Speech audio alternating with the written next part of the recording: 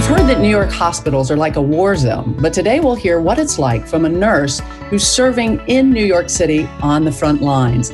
Welcome to the Roy's Report, a podcast dedicated to reporting the truth and restoring the church. I'm Julie Roy's, and today I'm coming to you from my home where we're all sheltering in place. We're actually recording this podcast over Zoom, so you may notice a little difference in sound quality, but I appreciate your patience as we're trying to make the best of a hard situation. And I so hope you're staying well and safe in your homes as well. But today, I'm going to be speaking with someone who, in my opinion, is one of our heroes. God bless our medical personnel and first responders. These people are so brave. Instead of fleeing the danger, they're battling it head on.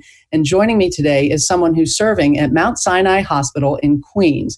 This is the epicenter of the pandemic right now. And so I'm so looking forward to our conversation. But before we dive into our discussion, I want to take a minute to thank our sponsors. One of them is Marquardt of Barrington. And right now you can shop for a car at Marquardt from the comfort of your own home. To see their showroom, just go to buyacar123.com. And if you live in the Chicago area, Marquardt will drop off the car at your home for an extended test drive. Plus, right now, Marquardt is offering 0% financing for 84 months. That's 7 years of zero interest. So again, just go to buyacar123.com. Also, I want to remind you that Judson University's next World Leaders Forum is October 20th at the Renaissance Schaumburg Convention Center. And the speaker for that event will be General David Petraeus, a four-star general and former director of the CIA. I know that's several months away, which is a good thing given our current crisis, but I want to encourage you to mark your calendars now for the World Leaders Forum on October 20th. For more information, just go to judsonu.edu. Well, again, joining me today is Ann Freres, a nurse serving at Mount Sinai Hospital in Queens. You may also recognize Ann's name because she was a source for an article I wrote several months ago. That article exposed how Harvest Bible Chapel failed to protect wives from abusive husbands. And Ann is one of those wives who bravely shared her story of abuse. So in my book, Ann is a hero for that as well. So Ann, welcome. It's such a pleasure to have you join me. Thanks for having me, Julie. So Ann, as I recall, you live in Virginia, not New York City. So I'm curious, how is it that you ended up working in the epicenter of this coronavirus pandemic instead of home in Virginia? Sure. Well, a typical week, I work at Children's National in DC, and I work in the pediatric cardiac ICU, which does a lot of open heart surgeries, things of that nature. Given the current situation, most surgeries have been canceled or census is way down. So I just wasn't working very much. And at the same point, I'm watching the news and these desperate pleas for nurses. And I just kind of couldn't justify sitting around and having days off when there's this desperate need. So I signed up, and 3 days I was on the ground in New York. Wow. And so you go to New York City for several days, and then you come back home to Virginia. Is that how it works? Like you get several long shifts, or how is it working with your work schedule? Right. So I do 3 12-hour shifts. I do a 36-hour back-to-back. And then I drive back to my home outside DC, quarantined. I don't go anywhere else. I go straight to my house. And then I homeschool my kids the rest of the week. So I would love to know, what is it like in New York City? Is it a war zone like so many are saying?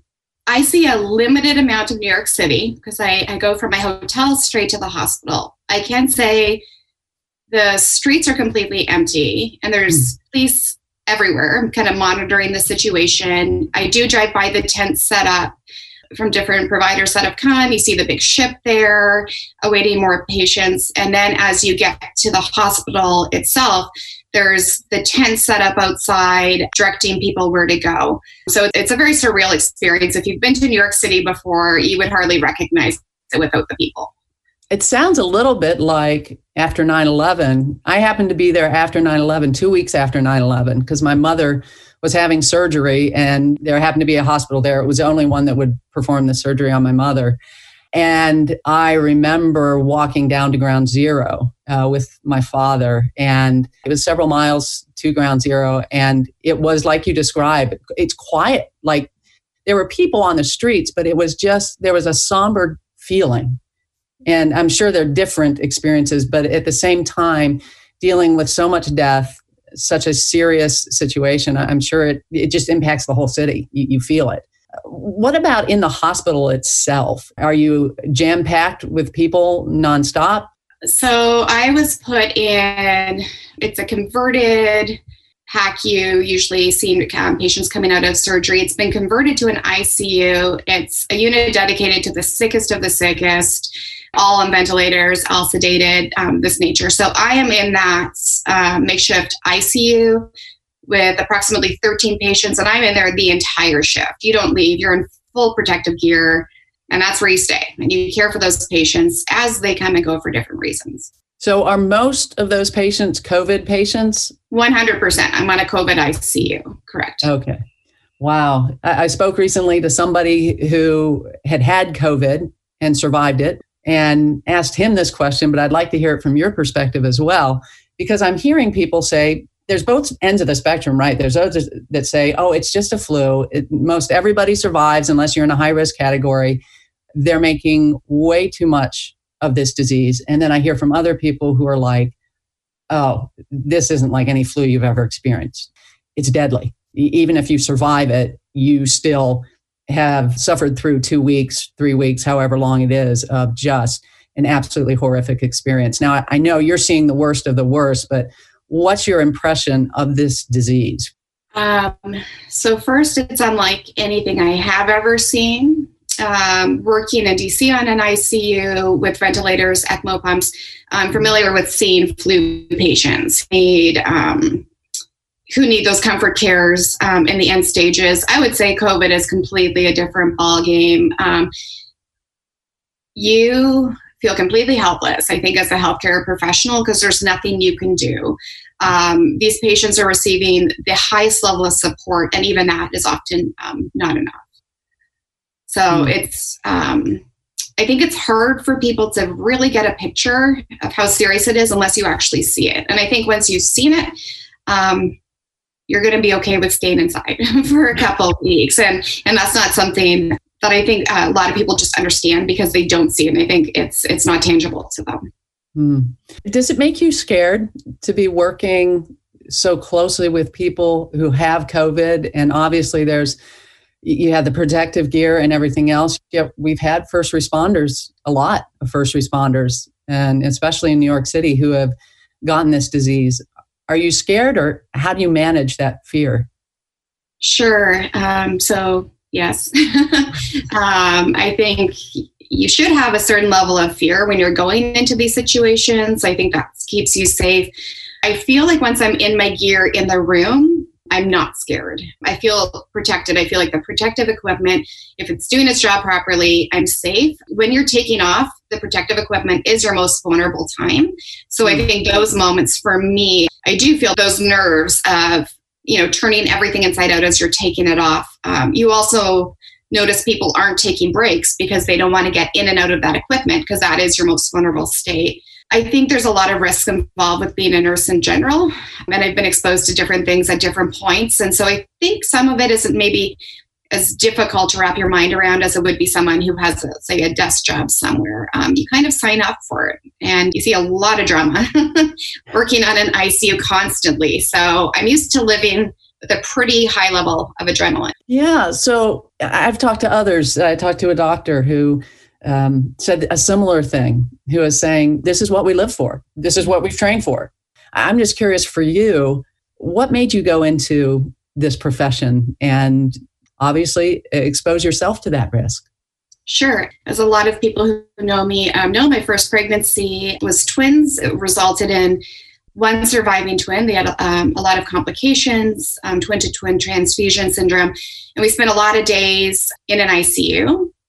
And after I was done getting her through those early years, and there's different delays and different appointments that need to be made, I really wanted to go back. I remember being in the hospital, and sometimes the way the nurse treated me or smiled at me, that actually kind of made my day, or broke my day if I didn't feel like no one's seeing me or giving me information. So I wanted to be that for someone else. And that's kind of what I do on the pediatric ICU. is I care for the patients, but I always have in the back of my mind what those parents are wanting to know, and not just smiling at them. So I went into it for that. Oh, that's wonderful. And I will say, for the few times that I've been in the hospital, really just for the birth of my children, but the nurses made the experience. And it's such an opportunity to touch somebody in a point where they're really open and receptive to that and need it. And so, yeah, I think it's a beautiful profession. And one of the things I'm really curious about, because we're hearing a lot about how our healthcare system isn't prepared to deal with the level and the volume of patients coming in right now, and even if there's enough equipment. So I'm wondering, one, is there enough equipment for doctors and nurses and people who are working with patients, the face masks, the shields, all of that? And secondly, are there enough ventilators, especially in New York City, where you have so many people that are needing them? As far as the protective equipment, yes and no. We have the protective equipment we need, but we need to reuse it for the entire shift. So you don't want to take a break. You don't want to leave the room and have to put it on, because when you're exposed to it, it's going to be when you're taking it on and off, right? Because it should be on the outside of your protective equipment. So we have a visor we wear over both our masks. We only get one visor a shift, and we're wiping it down with antibacterial wipes when we come back into the room. So at the end, we have one N95 mask for the entire shift, and we cover that with a surgical mask to keep it clean, to keep it from getting saturated. But honestly, you are hot, you're sweaty. It's hard to properly take off a mask and then come back and put it back on. So I think that there's a huge risk for exposure by doing that. So it's a yes and no. As far as ventilators, are there enough? I don't know, because all my patients are on ventilators right now. But what I do know is, even if we get a bunch more ventilators, I don't know where they're going to find people to work them. So that's the problem right now, is that we do not have enough beds. We don't have enough staff. A typical ICU ratio for a nurse would be 1, sometimes 2 ventilated patients. I've had 6 or 7. I mean, that's outrageous. So I don't know about the ventilators, but you can manufacture ventilators rather quickly. You can't manufacture healthcare workers that quick. Wow. And so you really desperately need healthcare workers right now in New York City. Desperately. They will plug you in the next day. They will, and they're making all kinds of exceptions with licensing. I think some healthcare professionals worry they're not licensed in New York. There's ways around that. So I'm only licensed in Virginia and DC. Yet absolutely, desperately, hundreds of positions are open. And, I do hear a lot about with the economy, a lot of people don't have jobs. And so I would say, at least for healthcare professionals, there's a ton of jobs out there, and they're begging for it. Yeah. If there's people listening right now who are able to do that. Oh, I hope so.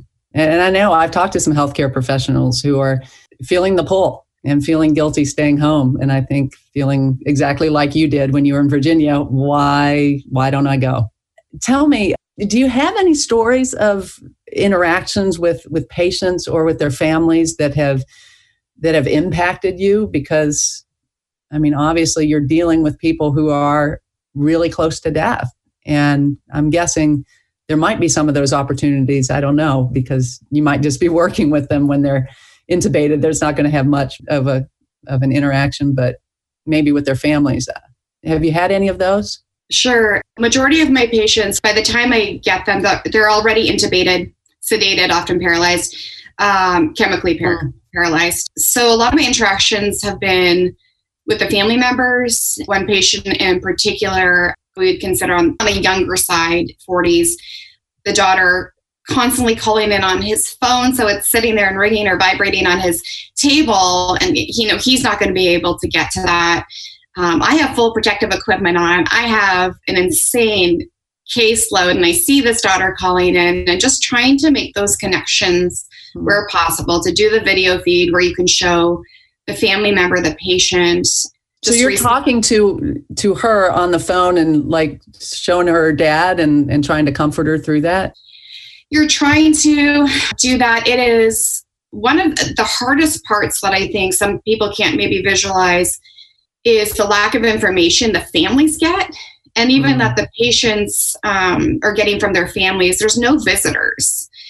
Every person in the hospital is overworked and taxed. And so when it comes to a choice of making a phone call or giving a life-saving medication, you have to go with the medicine. And yet on the back of your mind is always like the family doesn't even know what's going on right now. In some cases, I haven't experienced this, but I've heard family members don't even know which hospital their family member was taken to. That is a new element to this position that I'm not used to. I'm used to dealing with the medicine and the family in the room. I'm not used to being, first of all, the sole emotional caregiver for the patient while I'm caring for them, but then also trying to navigate how to update the family and find the family. Wow. So that it definitely adds a level of complexity. I've heard that one of the really sad things about this is that when you die from COVID, you die alone because nobody's with you, right? That is true. And by far the most horrific element of COVID, in my opinion, is you never get used to seeing people die ever, but I do see it a lot in the unit I work at home and in New York City. But I have never seen patients dying and knowing they're dying without having a loved one holding their hand or telling them how much they love them. And I would say the same is true for the families. I cannot imagine what it must be like to be waiting by the phone wondering, am I going to get a call they're better? Am I going to get a call they died? That's horrific. The family doesn't even come into the hospital, do they? No, they're not allowed, period. No visitors. And once you're intubated, there's no way for them to talk. No, so it's horrific. Oh, that's just awful. So of the people on your unit, what percent are getting better and what percent are dying? I don't want to cast a negative light for, I guess I fear sometimes saying these things because of the people who come, we treat them actively like they're able to recover, but we do see 95 to 100% of the patients who make it to my unit will die. Wow. And so they have different levels of ICU in the hospital. And there's different, levels of care. And so we're getting the sickest of the sickest of the sickest. They're very sick. Wow. And I'm guessing you've never seen that much death. No, never. I don't even know. I mean, at this point, you're going from working at the hospital, quarantining a couple days, homeschooling your kids, and then back to the war zone again. Have you had any chance to process this? Or do you feel like it's one of those things you just kind of set on the shelf and I'll process this when I'm done? Yeah, I do. I do process it. I go back to the hotel by myself. So my kids are not in the hotel with me when I'm coming back. And I am so overstimulated from sounds and sights and chaos that I usually just end up sitting there. I'm so tired. I don't watch TV. I don't do anything. And I think that's when, for the first time, I actually am processing what just happened. It's not in the moment that I'm feeling heartbroken for the family or the patients. I'm there to do a job. I'm just constantly bombarded with tasks. It's afterwards that, honestly, I'm thinking about the families and I'm wondering, did they get the call already? Or, who was part of this man's family? Does he have a wife? Does he have kids? That kind of stuff. So yeah, definitely you think about it. You think about it a lot. Oh, I'm sure. I know one of the things that you mentioned is that through this, spiritually, it's just been hard. And you had come out of, and this was in the story that I did, and you're still in the midst of a struggle with your ex-husband who you were in an abusive relationship. And those who have read your story, and I'm guessing a lot of people who are listening have read your story, and it's been a difficult journey for you. But spiritually, and you can share as much as you feel comfortable with, but how are you processing this with the Lord? Do you feel that you are, how's your faith doing in the midst of all this? Yeah, that's a complicated question and answer. I would say my faith most definitely has taken a hit over the last, few years, but particularly particularly in the last year as things came to a front with Harvest and going through the court system with the trials. And now with this, it's hard for me to pinpoint where I'm at. I would say on my spiritual journey, I think my faith looks very different than it did 2 or 3 years ago. I think parts of it are stronger in that I am absolutely assured there is a God. Yet at the same point, I feel very disillusioned in some ways by the church and by Christians themselves. And just kind of working through the bitterness, I think, of that. I would say I'm fighting for it. I'm not ready to give up. But I think I have right now more doubts, perhaps, right now than I do answers. I think those doubts are probably a lot louder to me right now than Scripture is. Mm-hmm. And so I don't know where this is going to take me at this point. But yeah, and for those who are listening, if you haven't read Anne's story, you can do it. You can read it, her story at my website, julieroys.com. And there's a story there about how Harvest failed to protect wives from abuse. And you had a husband who was a pastor, and for 12 years was pastoring within the Harvest Bible Fellowship, the former church planting network of Harvest Bible Chapel in Chicago. And you weren't protected by the very people who should have protected you, and by the people who were supposed to be shepherding. And they didn't. And the church did let you down. And I think we all grieve with you over that. And I'm sorry. What happened to you should never happen to anyone, ever. And it's wrong, and it was sin. And you were so brave in telling your story and bringing some light into a situation that for so often, it's just sort of put in a corner and nobody talks about it. And I think as a result, I heard from a lot of women who have been abused, who were really ministered to that. So, I just want to thank you for doing that. That took as much bravery, or maybe more even, than what you're doing now serving in New York. So thank you. Well, that's kind, Julie. I appreciate it. And that makes me think, just going back to the beginning, how you open things with saying about the medical professionals being heroes and these very kind words. And certainly I take them to heart. And believe me, I think we all need the encouragement for sure. I think that ties into what we were saying, even with the church and how it's affecting my faith, is I think I'm surprised sometimes by how heroic Christians think I have been through this. Because sometimes I just see these events as, isn't this what we should be doing? Mm-hmm. And I would say that even going to New York, I'm trained for a job and there's a demand for that job, so I go. Mm-hmm. And I guess things that we might consider heroic is what I'm seeing lacking in some senses. In some churches, not all churches, I see a limited amount. And just seeing people do things that it might cost you to stick up for that woman, or it might cost your ministry to speak out on the abuse, or it might cost you to leave your family and go. But if you have it within your means and ability to do something, to do good, do it.